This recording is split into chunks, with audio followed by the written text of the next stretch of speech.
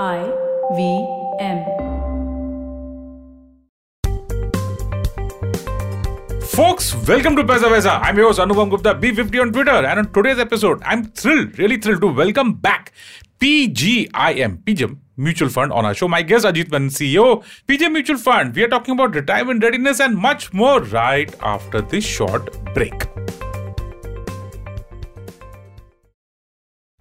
Subscribe to Paisa Vaisa with Anupam Gupta on YouTube for knowing more about a wide variety of financial products, from mutual funds to credit cards to loans and much more. Boost your financial knowledge and growth today. And welcome back. Ajit, welcome to Paisa Vaisa. Thank you so much for doing this for our listeners. Thank you, Anupam. It's a great pleasure to be back on your show. I hope we'll have a good time discussing this very important subject. Oh, yeah. Tell us about PGIM USA and PGIM India. Yeah, so sure. PGIM is, while the brand name is PGIM, it's like an acronym which is Prudential Global Investment Managers. And this is part of Prudential of the US. So PGIM India Asset Management Private Limited is a 100% subsidiary of PGIM, which is part of Prudential Financial of the US. As an asset manager globally, they manage about $1.2 trillion in assets. It's about the 11th largest asset manager in the world. Just in terms of relative reference, the entire Indian mutual fund industry is about 600 billion. Wow. So this is one company that manages 1.2 trillion, makes us a very large brand here, but not too many people know us. And it's a multi-manager model. They've got multiple businesses from equity, fixed income, real estate, private equity, and the like. In fact, a very recent report placed PGIM as the world's third largest real estate manager as well. So we are in most asset classes. In India, we sort of manage approximately about 26,000 crores of assets now, predominantly equity. And we've got not just mutual funds, we also have PMS and AIF, and we also have an international desk where we manage money for international money that is looking to be managed within India. Nice. So let's get into the survey. Okay, I remember that when we had spoken 3 years ago in November 2020, it was also the retirement readiness survey, which is now, I believe this is the second edition. That is right. So let's just go into some backdrop about, what is the report? Why did you decide to do it? And then we'll get into the actual content. Sure. I think the reason for doing it, Anupam, you'll agree that this is one topic which is important for all. And in a country like India, where formal social security is not as much as one would want it to, unlike the Western world, we felt that as a manager, if we could focus, while we'll go wide on various financial goals, if we could go deep into one, that might probably help, our audiences and our advisors as well. So we've created a sort of an ecosystem around retirement. We have a certification course for advisors. We have the retirement survey. We are very soon going to come up with a retirement index and things like that. The study itself was something commissioned along with Nielsen IQ way back in 1920, and we published it, as you mentioned, in November 2020. And, that gave us some fantastic insights about how people were thinking about retirement. And then we said, let's follow it up. We wanted to do it every 2 years.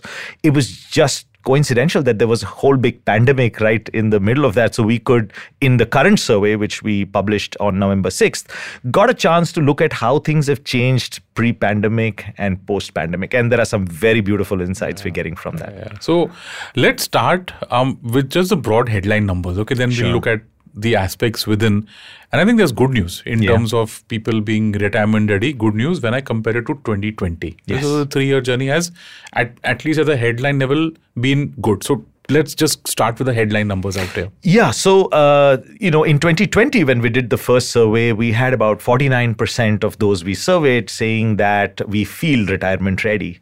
And the 2023 survey puts that number now at 67%. So it's a good jump. Yeah. It's great to see that the awareness has come up, and clearly the pandemic has had an impact on people's awareness of being ready for unexpected things going into the future. And I think that's the key, really, that most people, when they plan money, they sort of think of expected events, their children's education and their expenses and, big purchases and all of that.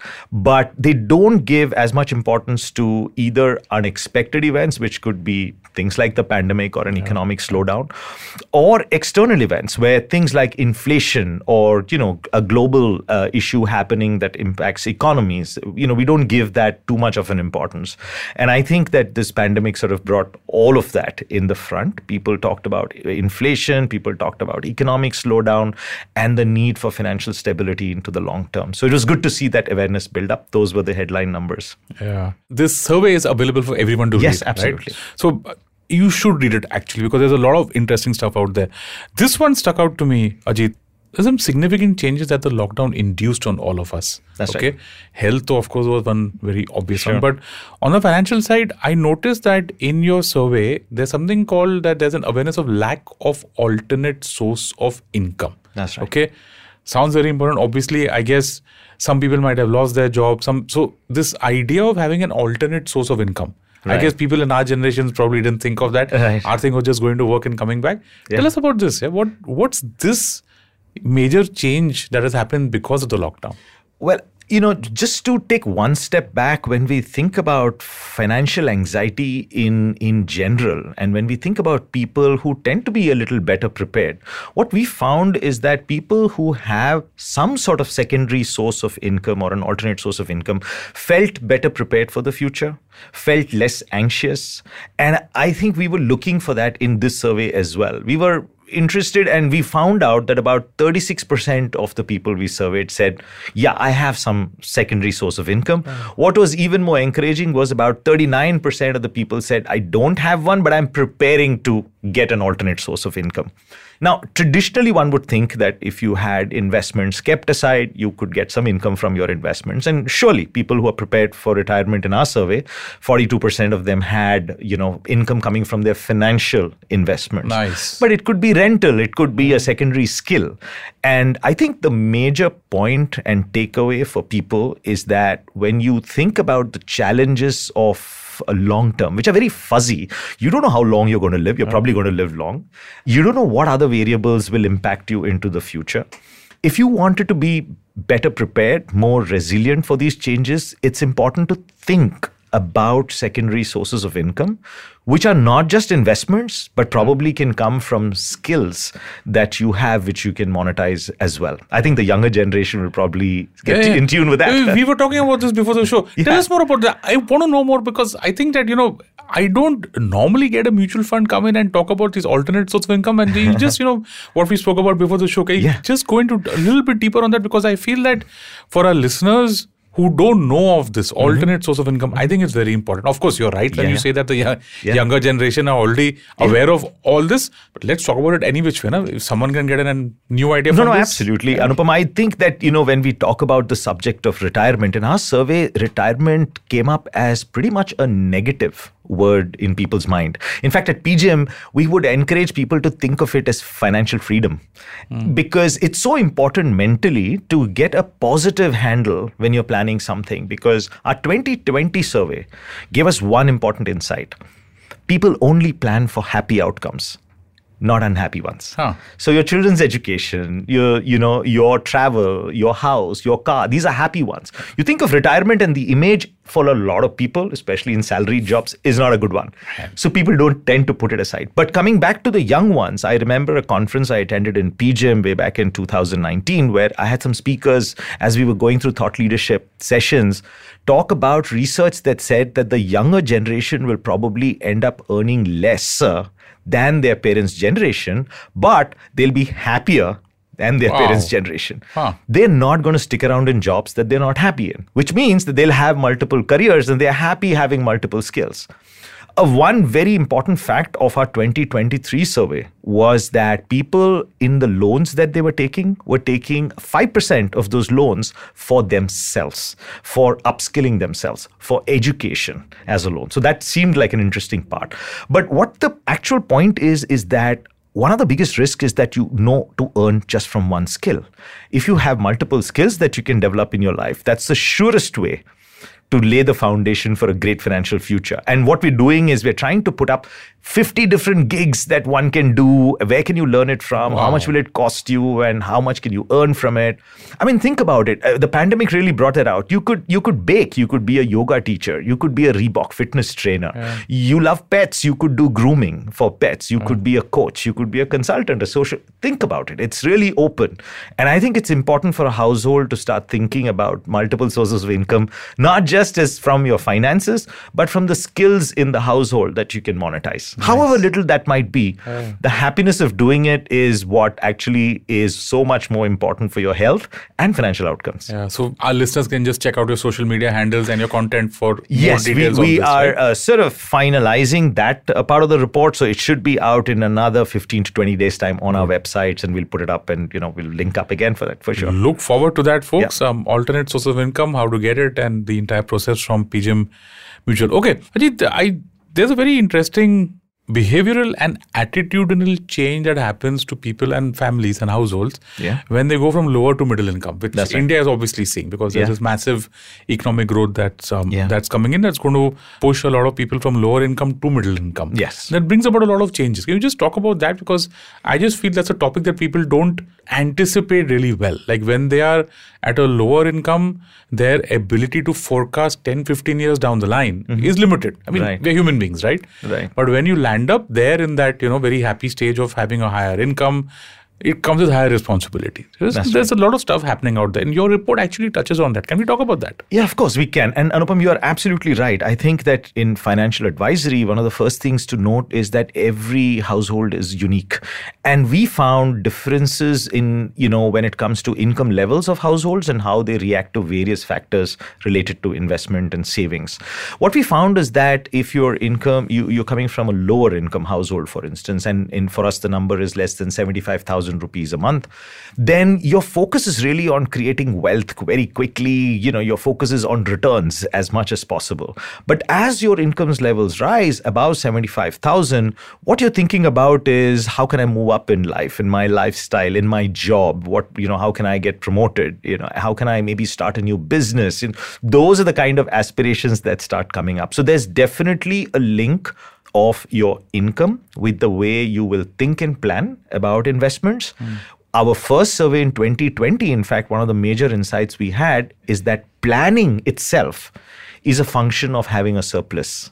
Otherwise, people just want a catch-all lump sum number to plan for, let me just have a 50 lakh or whatever number that I want. But the moment surpluses come up, you start getting a little more bucketed about it, and, for your children or for your spouse and things like that. But that's the sort of trend that we are seeing. Very interesting. I mean, you just mentioned this, and now it kind of makes sense to me that if you have a surplus of maybe 50,000 or 1 lakh, your target would be that how do I make it 10 lakhs? Correct. But the minute you come in a 10 lakh or 50 lakh kind of a bracket, your thing is, how do I save this?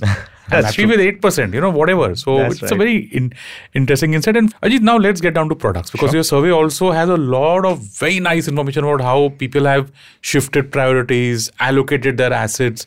So can we go into this preference of mutual funds versus direct equity? Okay, which obviously also includes ETF. So how is that? What's happening out there? So specifically to that, I think we were at least glad to see that for people who felt more prepared about retirement, mutual funds in general had risen in priority from somewhere around 15% to about 23%. And ETFs and equity, which in our 2020 survey was, somewhere around 18%, had fallen off to about 7%. In fact, Anupam, if you looked at the recent RBI reports as well, in terms of household allocation, equity is like 1%. Mutual funds is about 6%.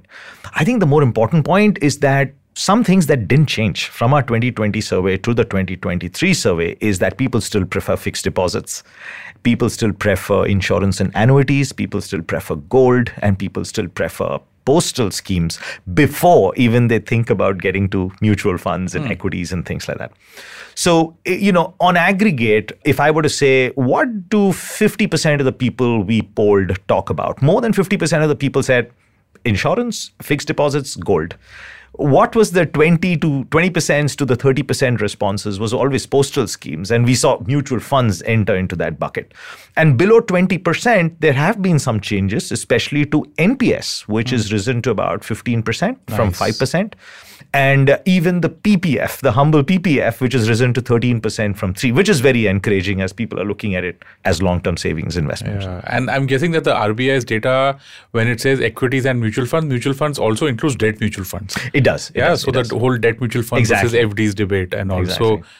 I don't know what's your view, but I just feel that if someone is entering into the world of financial products, it's probably a good idea for them to go first and understand how PPF, FDs, insurance works before taking the major jump into equity and mutual funds. I mean, there's a nice ecosystem out there which believes that no, you should go to equities first. I don't know what's your view in this, because as a mutual fund and you've got a nice, your AUMs are 26,000 crores, which is, I think it would be about $3-4 billion. What's your view in this? Someone who's new coming into financial products, how should they look at the entire spectrum? Anupam, how we suggest in our conferences and meetings is think about a very simple sequence that you should keep in mind.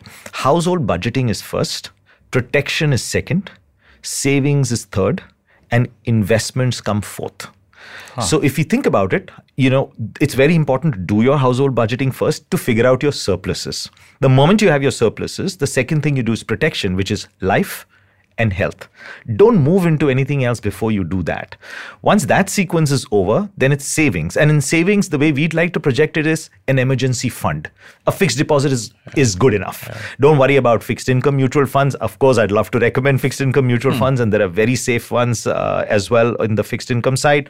But even if it's a fixed deposit, make sure that you have 6 months to a year of your expenses parked away in a fixed deposit. That's your savings. And then when the surpluses continue to sort of accrue, think about investments. And in investments, like you said, I think there are various financial products. And the best way is, of course, to get an advisor to recommend what's based on your risk. But the simple steps you can take are things which are longer term investing is in things like PPF, to put something aside, or in NPS, which is a very good low cost option. And then think about systematic investing into a good, diversified equity fund. I think you're sorted largely. I think that's how I would put it. Okay, the big question, retirement corpus number, which now has become a very important thing for a lot of people. As per your survey, what's happened out there? So the last survey said that, maybe 8-9 times of our annual income is good enough as a corpus for retirement. I think that's shifted to about 10-12 times in this survey, which means that the numbers, if I were to look at the average incomes that we were surveying, has moved from about a 50 lakh corpus to about a 73 lakh corpus as far as this survey is concerned. Now, typically, experts and advisors would say have 25 to 30 times of your annual income, annual expenses at 60 as your retirement corpus. At PGIM, I think that these number-driven approaches are good to know, but sometimes not very practical. That's why the secondary source of income, having a secondary skill, are far more practical ways that you can work on for making sure you don't have any financial anxiety for the future. Yeah, a corpus number that is in lakhs and not in crores. You want to just, can you imagine? Just put some disclaimers out there. Well, I'll tell you what the disclaimer is. See, when we surveyed, we realized, and if you look at even the RBI data, people who are filing for an income of more than 30 lakhs in India is just 5%. That way. Yeah, if you looked at the average income of people, I mean, beyond 15 lakhs it's like very low. What we felt is that if we are going to do something about retirement, let's look at the 90% of people in India. And if you looked at I think the median tax filing for FY23, that number was roughly about 14 lakhs, if I'm not mistaken, 13 or 14 lakhs. That's the income of most of India. Then it makes sense. Then it starts making sense for people. But of course, if the median is at 14 lakhs, then 10 times or 12 times will be roughly a little above a crore. And I think that's what people are thinking about right now. Yeah. So folks, of course, this is just a discussion, and please check out your own retirement corpus using your own calculator, because everybody's got retirement calculators out there. Absolutely. Financial advice, okay? Because you just mentioned that in a previous answer, we need handholding and support. Can you just spend some time talking about that? Because I think that's... I mentioned a little earlier, Anupam, that every household is unique. You will have school-going kids, you might have university-ready kids, you may have elder parents that you need to take care of. So every household is really very unique. And I think that's where the value of specific financial advice from a good financial advisor comes in. One of the aspects of the 67% of Indians who told us that they felt ready about retirement is that even though 50% of people said, listen, I have a written retirement plan ready, only 30% of them had ever gone to an advisor. 16% of them had vetted that plan with an advisor. And the fact is, 75% of them had taken that advice from an insurance agent. Now, that basically means that nothing wrong. You need to get your protection in place, but it's not holistic when it comes to retirement planning. I think getting to vet your retirement requirements through either a mutual fund distributor or a trusted advisor that you can get as a reference from friend, family, or colleagues, or a registered investment advisor can really, really add value to reduce your financial anxiety on this aspect. Yeah. Let's get people started. You just mentioned holistic financial planning. Yeah. And I like the approach that you gave in a previous answer about, start with budgeting, end with saving. Yeah. You just, I guess, in a way, recap that so that anyone who's listening now and did not think of retirement planning now wants to start retirement planning. What would you tell them? Like, what's a kind of a structure or a process or a principle that the listener can actually start with right now after he's done with this episode? So I'm going to assume here that, somebody new, and it could be at any age group, so to speak, has not yet thought about getting to a formal financial advisory kind of a situation. For the entire audience, Anupam, my single most message they should take away from this episode probably is that retirement is the only financial goal of your life for which you don't get a loan. You think about it. Your children's education, your house, your car, you want to start a business, you want to, travel, you get a loan for all of that. You can't walk into a bank and say, I've retired, I need a loan. There are products like reverse mortgage and stuff, not very matured in India. Right. That puts retirement as your number one priority. That's the reason for putting it as your number one priority. How do you go about doing it? To me, I think that when I talked about do your budgeting first so that you can figure out your surpluses, then do your life and health insurance. Don't think about insurance to create an income. That'll come later. Get insurance to protect your life and health. So a good term insurance and a good health insurance should do.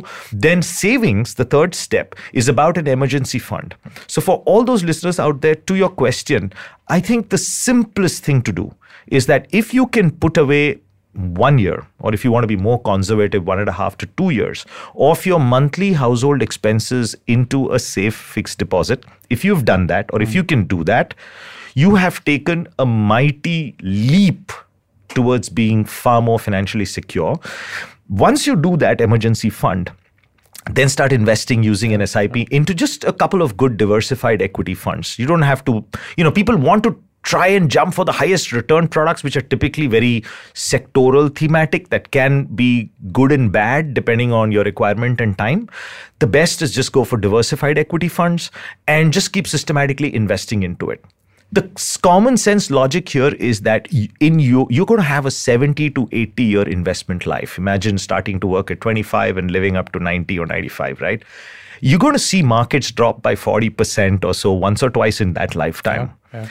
Just keep plugging away your investments into diversified funds. When the time you want to start, getting an income out of it, start taking an income out of it.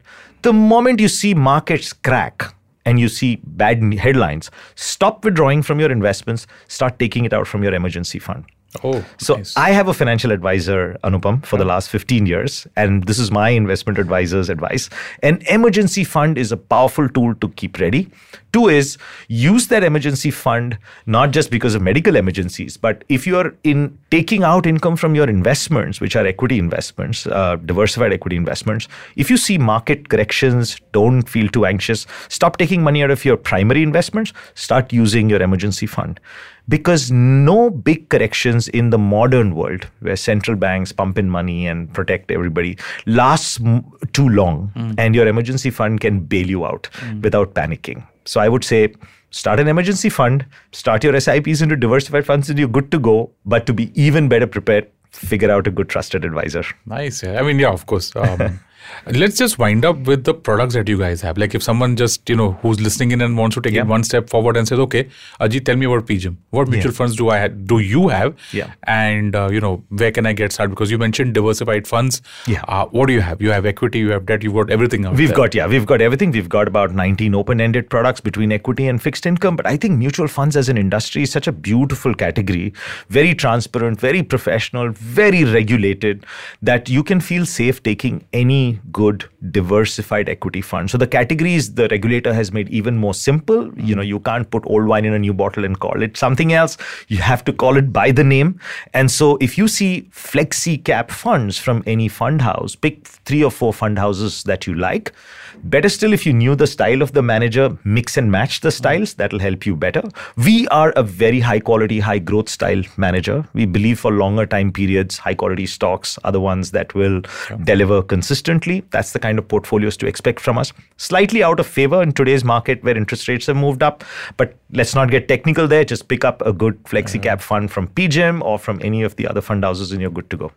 I have this follow-up now that you mentioned choosing mutual funds. It's a tough thing, right? Because for a lot of people, it's a pass return. And we know that that's not, you just mentioned about how the high quality, high growth is not really doing well right now. But anybody, you've seen, I've seen 20 years plus, we know that these are cycles and they tend to even out over the longer term. And of course, like you just mentioned about how when you're at a younger stage, you want to be like the Warren Buffett of your family or group and all that. That's true. But obviously, once you age, you realize that's safe. So is there, how does one make sense of this? Is there a way to choose a mutual fund? I'll tell you what I, personally would talk to audiences. Of course, I have my own investments managed by my advisor. So that's very goal-oriented. So, once you're very goal-oriented, then your requirements can be more specific. But very in general, if I were to give an advice, I think there are 4 or 5 styles of managing money worldwide, right? Whether it's Warren Buffett or Peter Lynch or many others, and of course in India as well. You could be a high quality, high growth style. You could be a value style, as people say. You could be a momentum style. You could be a blend and things like that. My sense is that, in just general reading, the curiosity of researching, the real power and value that you can add to your portfolios if you can mix and match styles of managers. And what is the tendency of a average investor? Look for the best returns. Pick up 5 managers who have the best returns. You're most likely to find managers of the same style at that point of time, right? So the point is, some manager is doing really bad. And at that point in time, that style is going to bounce back when there's a reversion to the mean. And the ones you're in are likely to come off. So the danger of picking 4 or 5 managers, all of whom are performing well at a point in time, the danger is that you're most likely picking up the same style and concentrating yourself in a single style. And the smarter thing to do is just don't worry about too much about, the topmost performance and the bottommost performance. These are, as you said, very cyclical. If you can read literature and figure out 3 or 4 different styles and mix it, I think you're good to go. Okay, fantastic, folks. We are done with the main body of our show. We have a final standard question to all our guests. Ajit, which book are you reading and you have any recommendation? We spoke about a very interesting book on China. I wanted to just mention that. And anything else that you've got for our listeners? Yeah, sure. I mean, I'm currently rereading a book called Spoon-Fed by a scientist called Tim Spector. He's a professor of genealogy in the UK. And he had this interesting study with identical twins and huge number of identical twins. And his sort of inquiry was, if a single cell can split into 2 identical human beings, how come one gets sick and the other doesn't? So from there, he's, looked at lifestyles and genetic propensities and, what really matters and things like that. So Spoon-Fed is a book that sort of summarizes the latest science on all the kind of things that we hear in advertising or newspapers or videos. Do supplements actually work? Does calorie counting actually, is it necessary or not? And so much. And it's a wealth of information.